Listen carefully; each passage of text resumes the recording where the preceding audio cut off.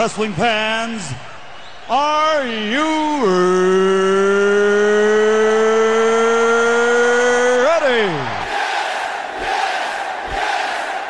For the thousands in attendance and the millions watching around the world, let's get ready to rumble!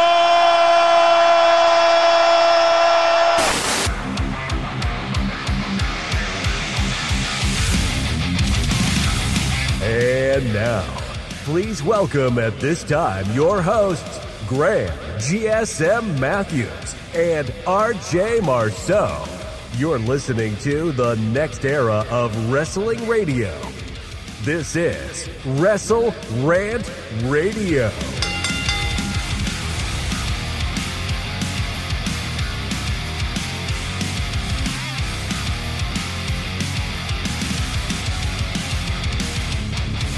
What's going on, guys? Welcome back to WrestleRant Radio for Saturday, January 27, 2024, Royal Rumble Saturday. I'm Graham GSM Matthews. Hope you guys are doing well and having a great weekend so far.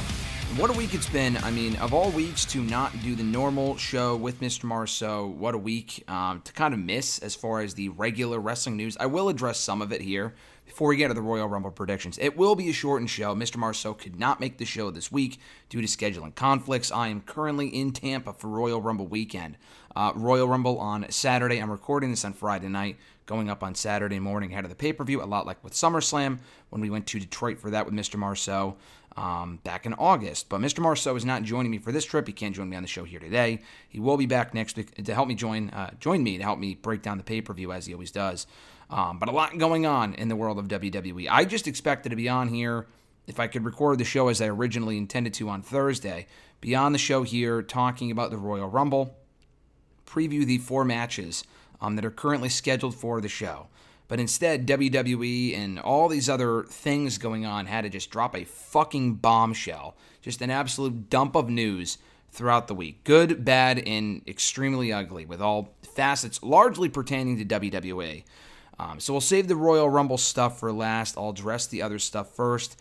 And I say quickly not to do it any injustice, but we'll get into probably more details about each news item, or at least some of the things I'm about to address next week with Mr. Marceau to get his take, get his analysis, go deeper in the details of what's going on. I am just completely shot as far as my voice is concerned, so I really can't speak longer than I currently am for the show. But among the things that did drop this week, the Vince McMahon thing I'll save for the right before the Rumble predictions, because I'm kind of going in chronological order here. At the beginning of the week on Raw, which I did watch live on Monday night, coming back from Disney World, that was supposed to be, I thought, the big news going into this podcast was not only the Rumble match itself, the Rumble pay-per-view itself, but the status of Seth Rollins, the current World Heavyweight Champion. Would he or would he not make WrestleMania? We found that on Monday night. We still don't know. We still don't know if he will be in action at WrestleMania. My current belief is yes, he will be. Mr. Marceau and I kind of broke down the entire majority of the show last week what WrestleMania would look like without the current World Heavyweight Champion. What would they do with the World Heavyweight Championship? Would they put it on the line in the Elimination Chamber match? Would they put it on the line in the Royal Rumble match? They're definitely not doing the latter, and they're probably not doing the former either, I would assume, for the simple solution of they hope that Seth Rollins can make the show.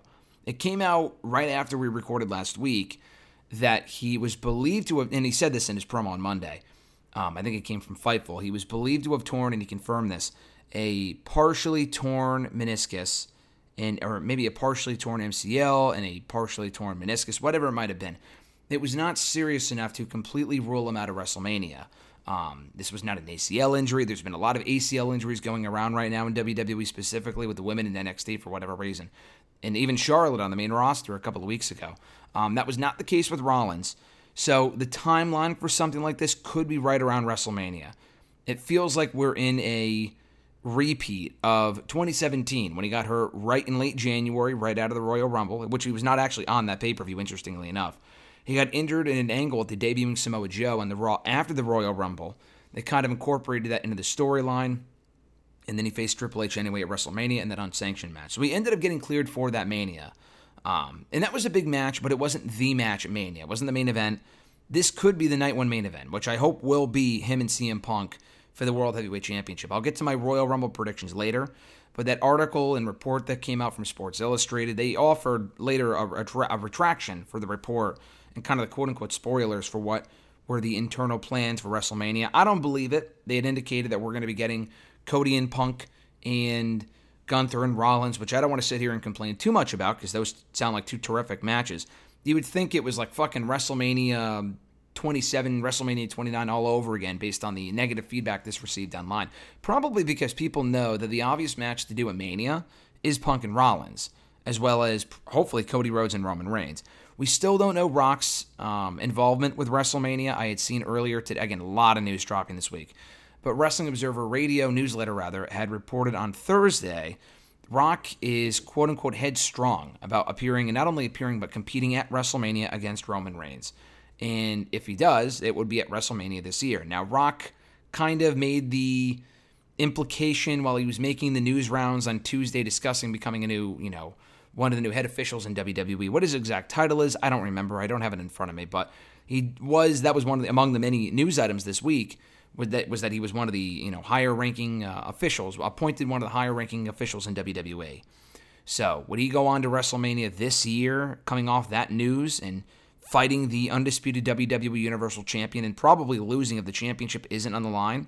I wouldn't think so. I mean, he very well could. A lot of people think that it could happen, and it will happen. I think it definitely could happen. I don't think it will. I think that report from Sports Illustrated was just a red herring. I still do think we're getting Punk and Rollins. You could wait on it for another time, but who's to say Punk is still around by SummerSlam or Mania next year? Coming off that AEW run from 2023, we just have no fucking clue. I would not bank on saving those matches for down the road when right now it makes the most sense to do at WrestleMania. Between Punk and Rollins, that is the Mania match. Punk and Cody had a great segment on Monday's Raw, but you can always save that for down the road, maybe SummerSlam, maybe next year, when you establish more of an issue between the two. But I did think they had a great segment on Raw this week. So that was one of the things going into Tuesday was that, Rock appointed this new official in the company coming off the Rollins news on Monday that he will make WrestleMania. Hopefully, not set in stone. We'll talk more about the WrestleMania lineup as far as what I think it looks like coming out of the Royal Rumble on Saturday. But that was one of the things that dropped on Tuesday. Literally within the hour, WWE also announcing that they are headed to Netflix with Raw in January of 2025.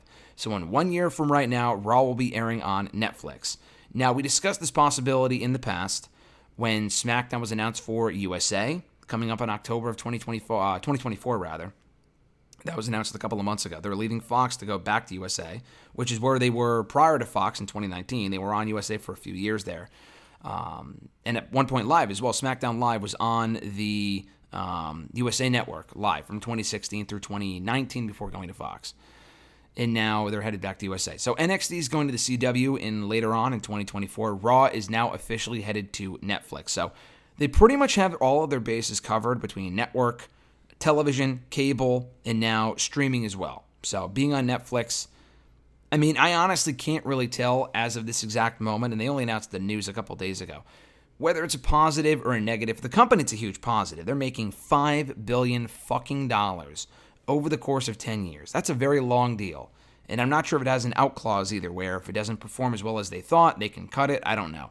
Netflix is not going anywhere anytime soon. For as much as they raise the prices and stuff like that, people are not tuning out in droves of Netflix, and it's still, I believe, the highest subscribed service out there as far as these streaming services are concerned by a pretty wide margin.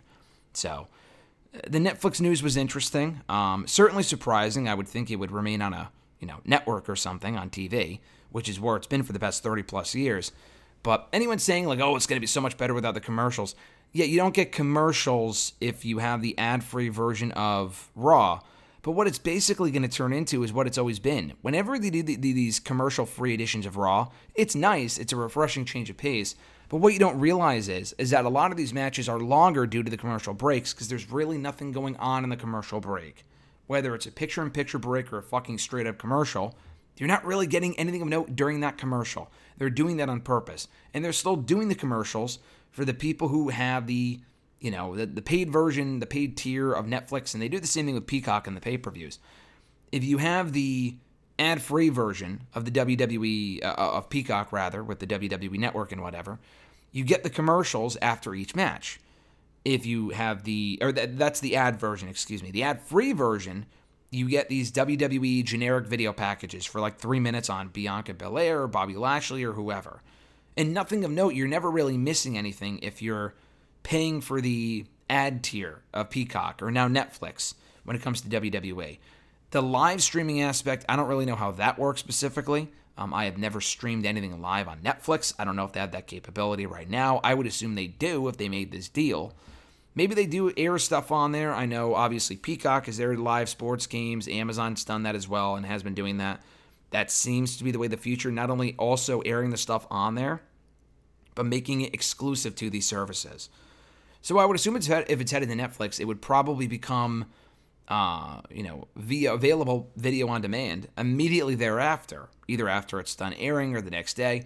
Because the thing with Peacock is that when they air on USA with Raw, and even SmackDown as well, it becomes available on Peacock 30 days later. That's just due to the streaming rights fees that they have with these various networks.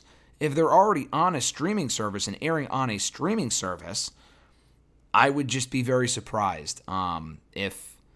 I don't know. I would just be very surprised if they all of a sudden, with these, the ad versions and the ad-free versions, it would drastically change the show. I just don't think that's going to happen. I think we're at a stage now where they're focusing more on the streaming side of things.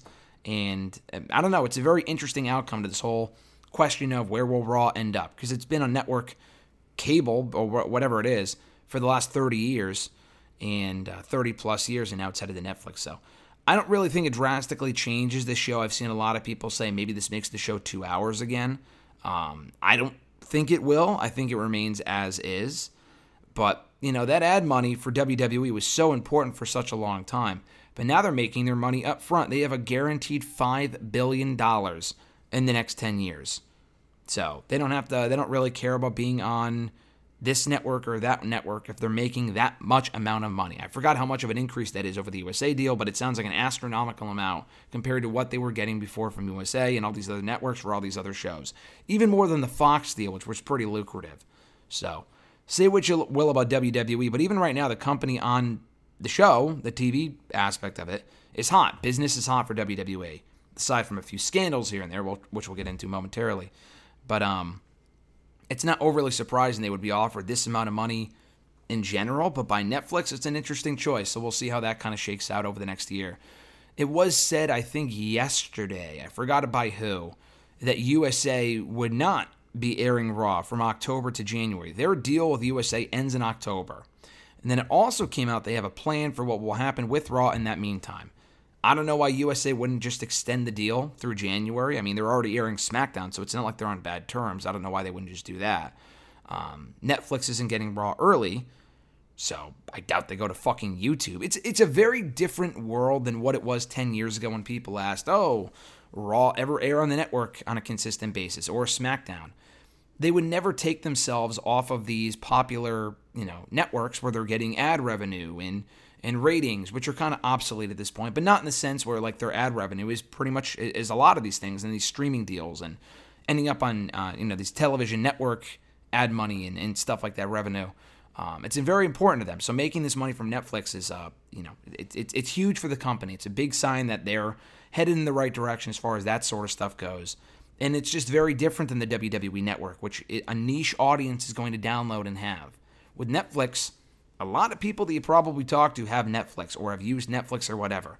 And there's a lot bigger chance that people will check out the content there than going out of their way to find it on a WWE network type service. For as much as I love the WWE network, going with something like a Peacock, which it's a far inferior service as far as finding matches and shit, it's fucking awful. But when it comes to stuff like that, Netflix, same thing. It's going to be a much bigger platform for this stuff to have. So if I recommend a show, a current show, old show to someone that is a lapsed fan or an old fan or a new fan, it's a lot easier just to watch Netflix because they might already have it anyway, as opposed to downloading or buying or signing up for the WWE network. How much their audience will grow, I do question. I saw a lot of people bringing that up over the past week. Oh, their audience is going to grow drastically. They're going to get so many new fans. I mean, that hasn't exactly worked out for Peacock, I don't think. I think it's helped that they're on Peacock compared to the network. I don't think it's grown their fan base exponentially because they're on there. Netflix is far bigger than Peacock, obviously. But I'm not sure how many new fans they'll make just from WWE being on Peacock. I mean, there's a lot of stuff on Netflix. There's a lot of stuff on Netflix people are not watching. WWE just might be one of those things. If they weren't watching WWE before on network television, which, I mean, some people don't have nowadays, I understand that, there's a pretty good chance they're probably not going to watch it on Netflix. But we'll see. For right now, obviously, the pay-per-views are remaining on Peacock, which is interesting, until that deal wraps up in 2025 or 2026. Which sucks, because if they go to Netflix or back to pay-per-view even, it could be upwards of like $80, like the UFC pay-per-views have been for the last couple of years under Endeavor. So, again, that's kind of concerning, but we'll kind of have to address that when we get to it. Another news item that dropped before the Vince stuff in a moment. Okada from New Japan, we talked about him, I think either last week or the week before. I don't know if we talked about him last week, but we did talk about him at one point with his contract situation, where he might end up. A couple of reports and updates on him in the last few days. I'm glad I kind of waited to discuss this, because this broke on Tuesday, that it was believed that he was WWE bound and headed to NXT first. Meltzer, among other people, came out and said that's not the case. It's a lot more likely he ends up in AEW. We really don't know. I don't expect to see him on Saturday at the Rumble, just as a heads up.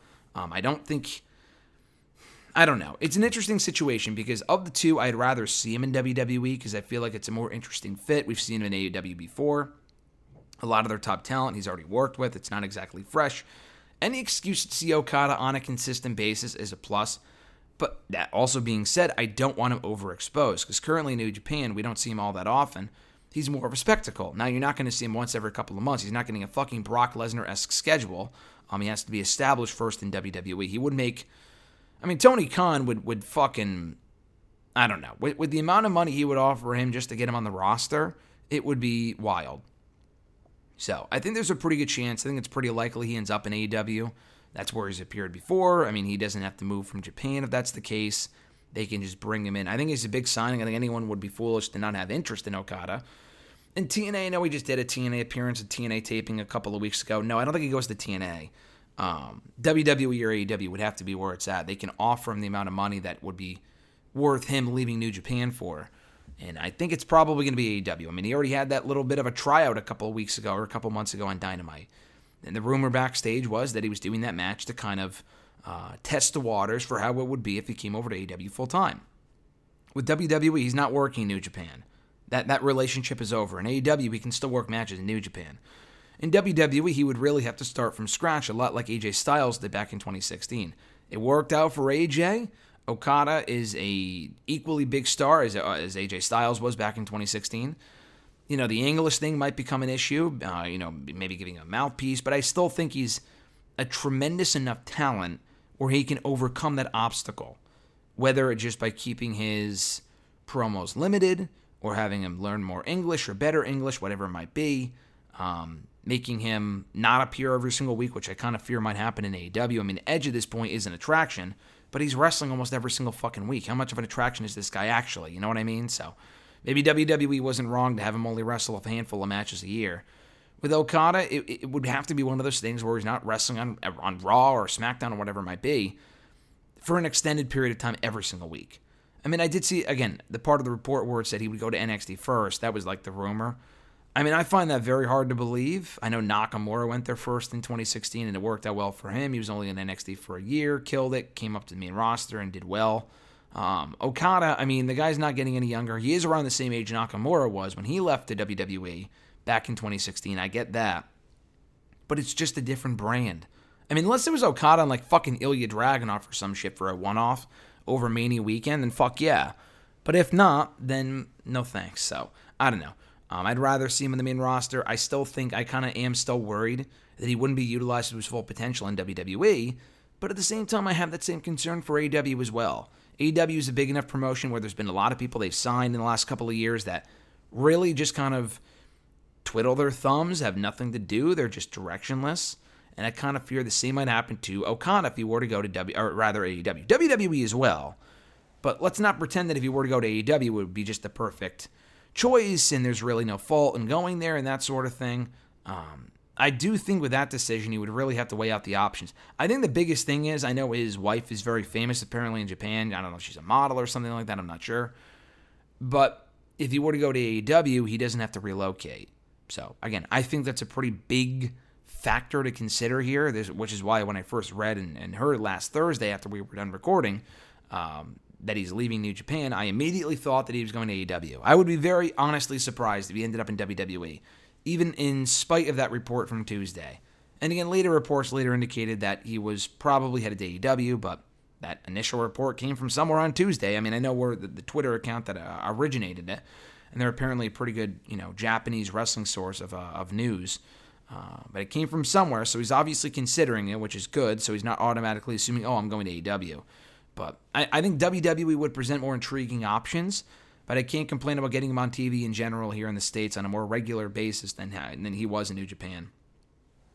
One last thing before we head into the Royal Rumble predictions for today. I'm getting my days mixed up here. The Vince story itself, I mean, without going into the great details about it, just fucking disgusting. Every aspect of it, every sense of the word, just disgusting, horrific, abhorrent behavior. I think it was Wall Street Journal that broke the story. They were the ones that kind of talked about how a former WWE employee, I mean, you can look up all the information of the name of the employee, what the situation was, and what's going on. Just by Googling it, but just by typing Vince McMahon on social media, on any news, Google, website, whatever, kind of find out the full details of the situation. But basically, he's being sued as part of the, extension of what was the news that was broken in 2020, of the hush money and the NDAs. And, some people rightfully, and a lot of people rightfully recognize that's just fucking weird, immoral behavior. And people also ask, well, there's nothing really illegal about it, so he's okay. And maybe at that time, they technically weren't wrong. We didn't know of any illegal behavior that he was doing. But it's coming out now that this former employee is now suing WWE, Vince McMahon, and John Laurinaitis, I believe, of sex trafficking, among other horrific accusations. And again, all of this stuff is in the court document. The lawsuit was filed on Tuesday. So you can see all of it in the document. It's very long, and again, it features a lot of disgusting details that are probably best left out. Brock Lesnar was also included in this whole thing as well. There might have been other people involved in this situation. I'm sure there were unnamed talent, employees, superstars. Brock Lesnar was not named by name, but it's pretty apparent in the lawsuit of who it's in reference to. And if any of the things that were being said, I know Vince, his spokesperson, had come out and they had denied everything about the situation. If anything is remotely true about what Vince did, Laurinaitis did, these other people involved did, Brock did, they're done. And if they're not, they should be. I mean, that's really the bottom line here. I'm not really sure what more I can say about this than this. And hopefully it gets addressed in the presumable press conference that we're getting after the Royal Rumble that I will be in attendance for. Someone will ask about it, I'm sure, and that should be the talk of the town. If Triple H is up there, if it's like just Bayley or something, then obviously not. But if it's Triple H or a higher-ranking official, then hopefully they do address it, because if not, it's a really bad look for the company. A really, really bad look, because this shit is really, really bad. Already I'm seeing, and there's probably more to come out before this airs on early Saturday, that Slim Jim pulled out of advertising for the Royal Rumble. And that's one of their biggest sponsors in WWE, is fucking Slim Jim. It's all over the branding. It was their biggest sponsorship deal in wrestling history, was the Slim Jim one that they signed back in the summer of 2023. And apparently it's also come out there was another sponsor considering doing work with business with WWE that has also since pulled out due to the Vince stuff that came out on, earlier this week. It's bad. I mean, not only does this guy deserve to be locked up, but at the very least, he needs to be let go. WWE needs to wash their hands of Vince McMahon. John Laurinaitis is already gone. It doesn't mean these people should not spend a decent while, if not the rest. I mean, Vince is already 77, whatever the fuck he is, 78. The rest of their lives behind bars. I mean, it's just disgusting behavior. Brock, any idea or any, shred of an idea of him coming back in the Royal Rumble on Saturday should be over. I mean, to bring him back at this point, we're just being tone deaf. Not that WWE hasn't been tone deaf in the past, but it would be pretty dumb to bring him on in now, have him return to the match, which it was seemingly pretty likely. We just saw the reports recently that, they were in the process of bringing him back to WWE TV soon for a match of Mania. It seemed to be like a guarantee to me, and no longer, and nor should it be. So his future's in question, as it should be. But Vince especially, I mean, the man, not that he has no value and hasn't done anything for the wrestling business, because obviously his impact on wrestling itself, not just WWE, can never be erased. But at this current point in time in 2024 actually, as we speak right now, he has no value to the company, and as this has been the case as of a year ago, he has been much more of a detriment to them than a help. I mean, I know he facilitated the sale of WWE, and that went through, and Endeavor are the new owners. That's great. I know they put out a statement about the whole thing, kind of saying they'll investigate it. Didn't they not already do an investigation about this a few years ago, back in 2022? That was how this whole thing fucking started. We never really found out the results of the Vince McMahon investigation. Either they didn't do enough research and didn't do their job properly, or they did find out about all this stuff and didn't really do much about it. Vince was never really 1,000% out of the picture. He still owned a lot of stock, had a lot of power, blah, blah, blah. But he worked his way back in. No one on the board wanted him back, but Vince forced himself back onto the board. And that's not the only thing he's forced himself onto, if these legal documents are to be believed. Again, all right now, it's just not just speculation, but it's all accusations. But again, you look at the evidence, what's being described here, it's a lot of shit. A lot of it is in great, unfortunate detail. And the texts are kind of, I would think, I don't work in law, but I would think can be easily disputed if they weren't real. I mean, I feel like that's a pretty easy thing to verify. If the texts are real, if the number is real, she had him saved as Vince in her phone. So if you can trace the texts and she kept them and she has Vince's contact in her phone that is or was Vince's phone at that time, and this goes back years, at least 4 or 5 years, then I mean the guy there's a lot of issues here. And the only reason why this came out now, I mean, you can argue or wonder, it's a big pay-per-view, why now? I mean, I'm not exactly sure. They probably timed it around the Royal Rumble. I honestly would not be surprised. This is not new. It's new information to us as far as the exact details of what happened. But it's not like this just happened the other week. This has been going on for years. And apparently, it's only coming out now. She did sign an NDA, but Vince did not fulfill his financial obligations, even though he was already back in WWE at that point, which is disgusting, even worse. Maybe thinking nothing would really come of it. But now she's speaking out because he didn't make his last payment, so she can legally speak out. And now we're finding out. So again, that was a year ago. I think he had failed to make his last payment as of February of 2023. So why would they wait this long? I don't know. Again, I didn't read the entire thing. I'm not sure. But the bottom line is that it is out. And the biggest solution that they can make is to get rid of the fucking guy.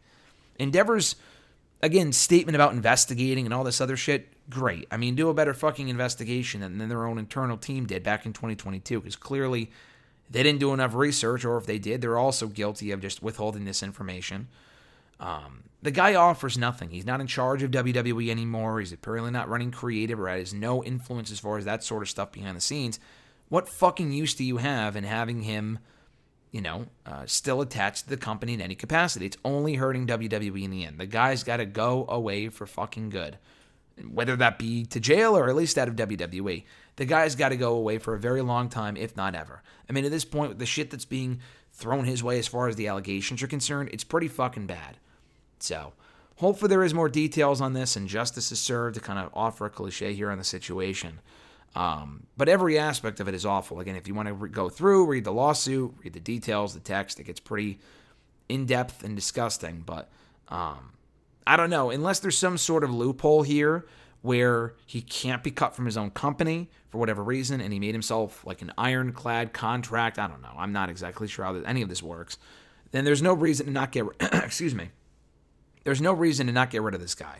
Just a fucking massive detriment to this company.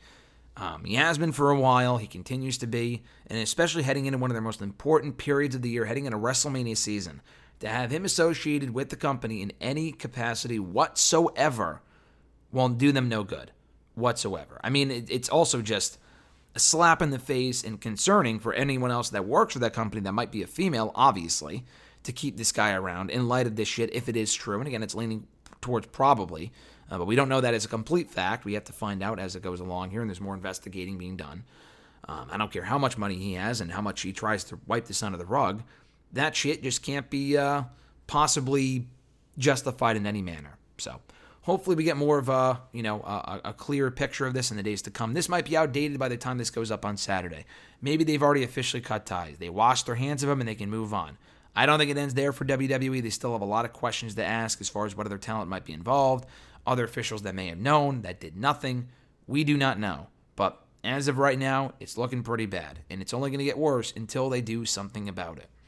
So on that happy note, I suppose, we have the Royal Rumble predictions coming up on Saturday. We only have 4 matches scheduled, so this won't take very long. I figured they were probably going to do a World Heavyweight Championship defense. I know Rollins beat Jinder to retain the World Heavyweight Championship on Raw last Monday, not this past week, but the week before that. Maybe they weren't going to do a match at the Rumble. I don't know.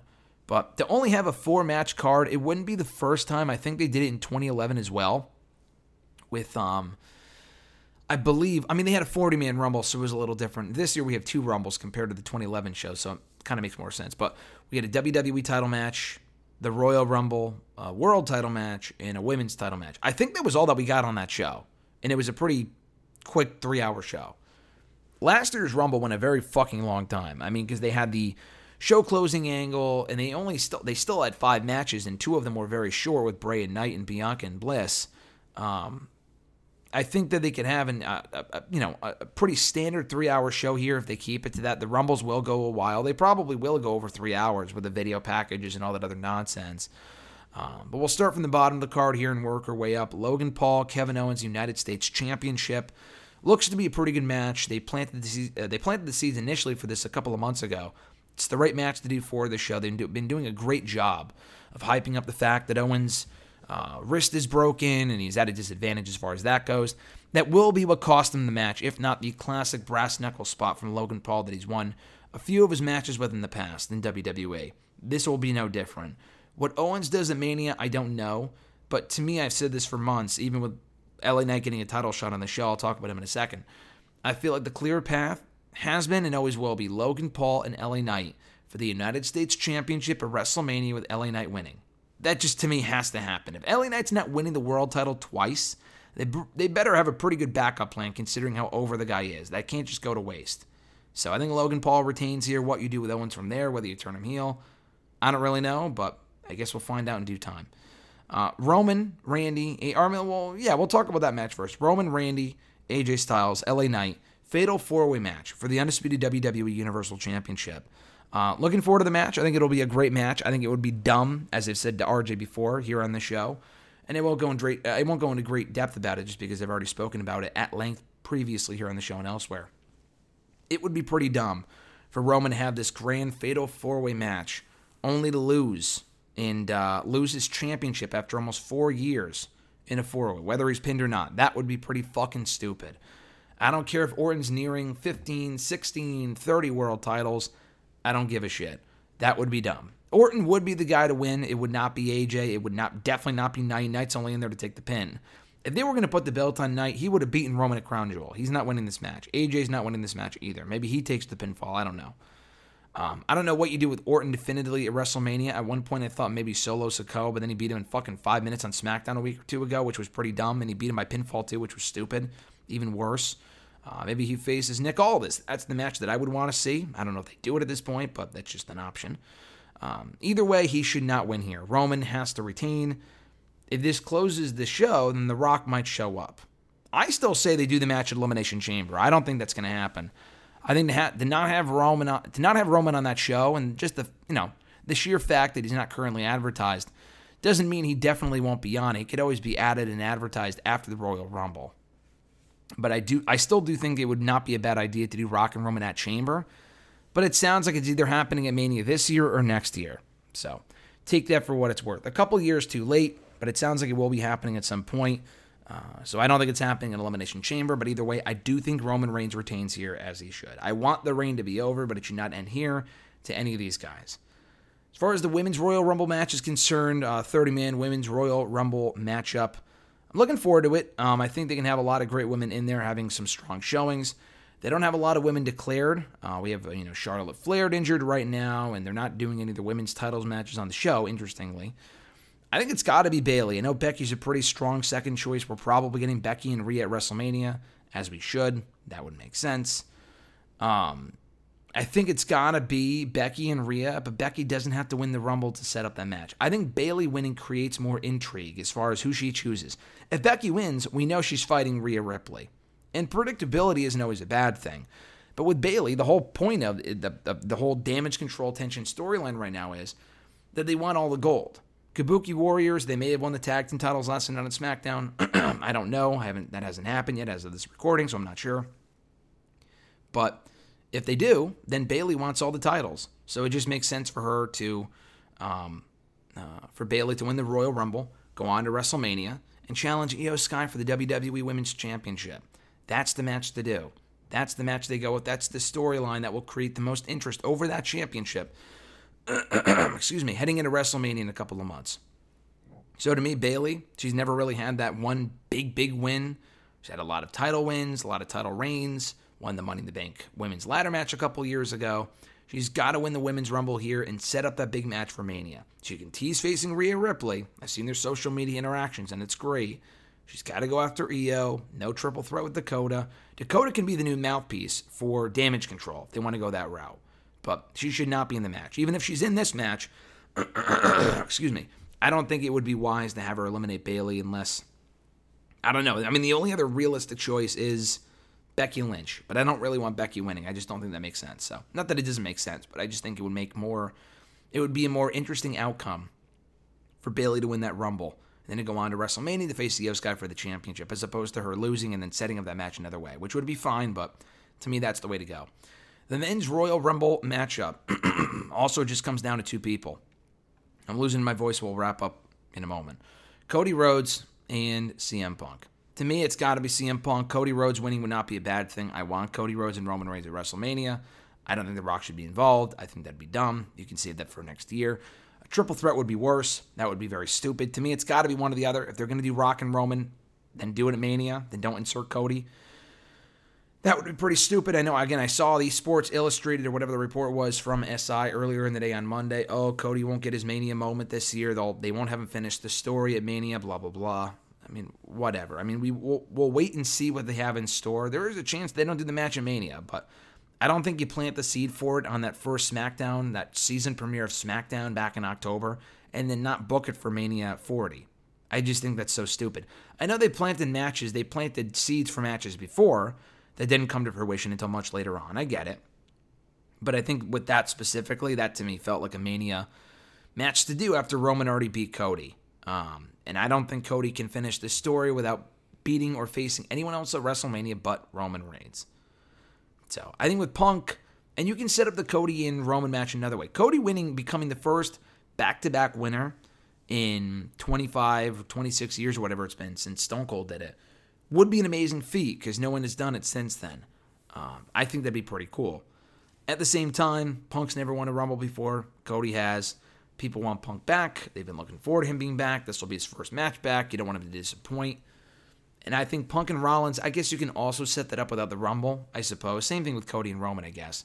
I just think it'd be cooler for Punk to have his first big one back being in the Rumble. And unlike Batista 10 years ago, people won't boo it because I think people will be happy with that outcome, whether Punk turns heel or not. We'll see.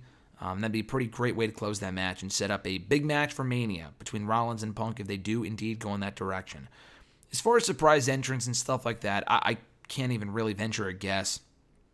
I did do the article for Bleacher Report a couple of weeks ago talking about, potential surprise entrance. AJ Lee would be awesome for the women. Jade Cargill, to me, feels like a lock in the women's as well. Those would be the obvious ones. I don't see Camille being in there. I don't know. I think if they have Jade in there, I feel like Camille might be, it's the same type of debuting superstar. They could have NXT women in there for sure. They did last. They had a handful of them. Cora Jade, I would say, but she got hurt, so that sucks. But Lyra Valkyria, she's the current NXT Women's Champion. We had Roxanne in there last year as the NXT Women's Champion, so very possible. It could be someone like her, Blair Davenport, or whatever. I feel like that's pretty likely, actually. For the men, I feel like there's a lot more options. I've always said Ken Kennedy would be sick. I don't expect it, but that'd be awesome. Chris Masters would be cool. There's a whole bunch. I mean, Ken Shamrock, I've said, is a pretty possible choice considering he just signed some sort of a Legends deal that allows them to sell his merch.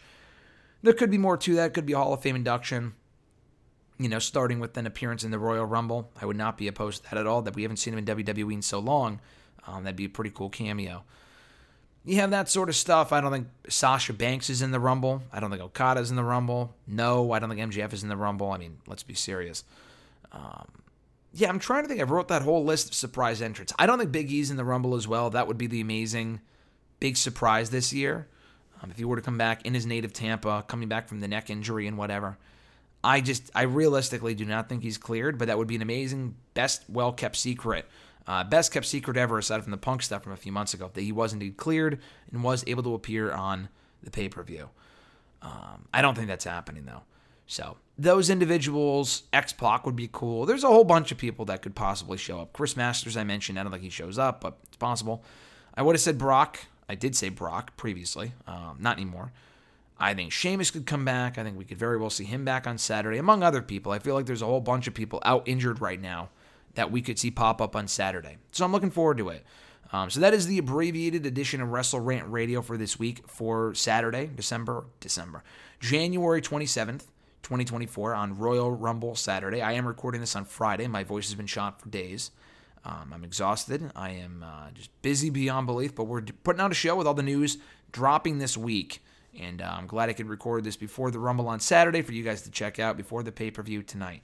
I will be busy the rest of the weekend going forward before I head back home on Sunday. But we will catch up with Mr. Marceau here on the show next Thursday and all these various topics, updates on various topics, and of course a review of the Royal Rumble itself. New episodes of the show available every single Thursday on WrestleRant.com, WrestleRantRadio.com, iTunes, TuneIn Radio, iHeartRadio, Spotify, podcast, Amazon, Google Podcast, Pandora, Podbean, all that stuff. Be sure to check it out, rate the show, review the show, subscribe to the show. Never miss a new episode every single, usually Thursday, in this case Saturday, just every single week. So never miss a new episode. Have an awesome one, guys. Enjoy the Royal Rumble this weekend, and I'll catch your ass down the road. Join Graham GSM Matthews and RJ Marceau every Thursday as they run down their weekly wrestling rants, offer expert analysis, host exclusive interviews, and more. Subscribe today on all your favorite podcast platforms and never miss an episode of WrestleRant Radio.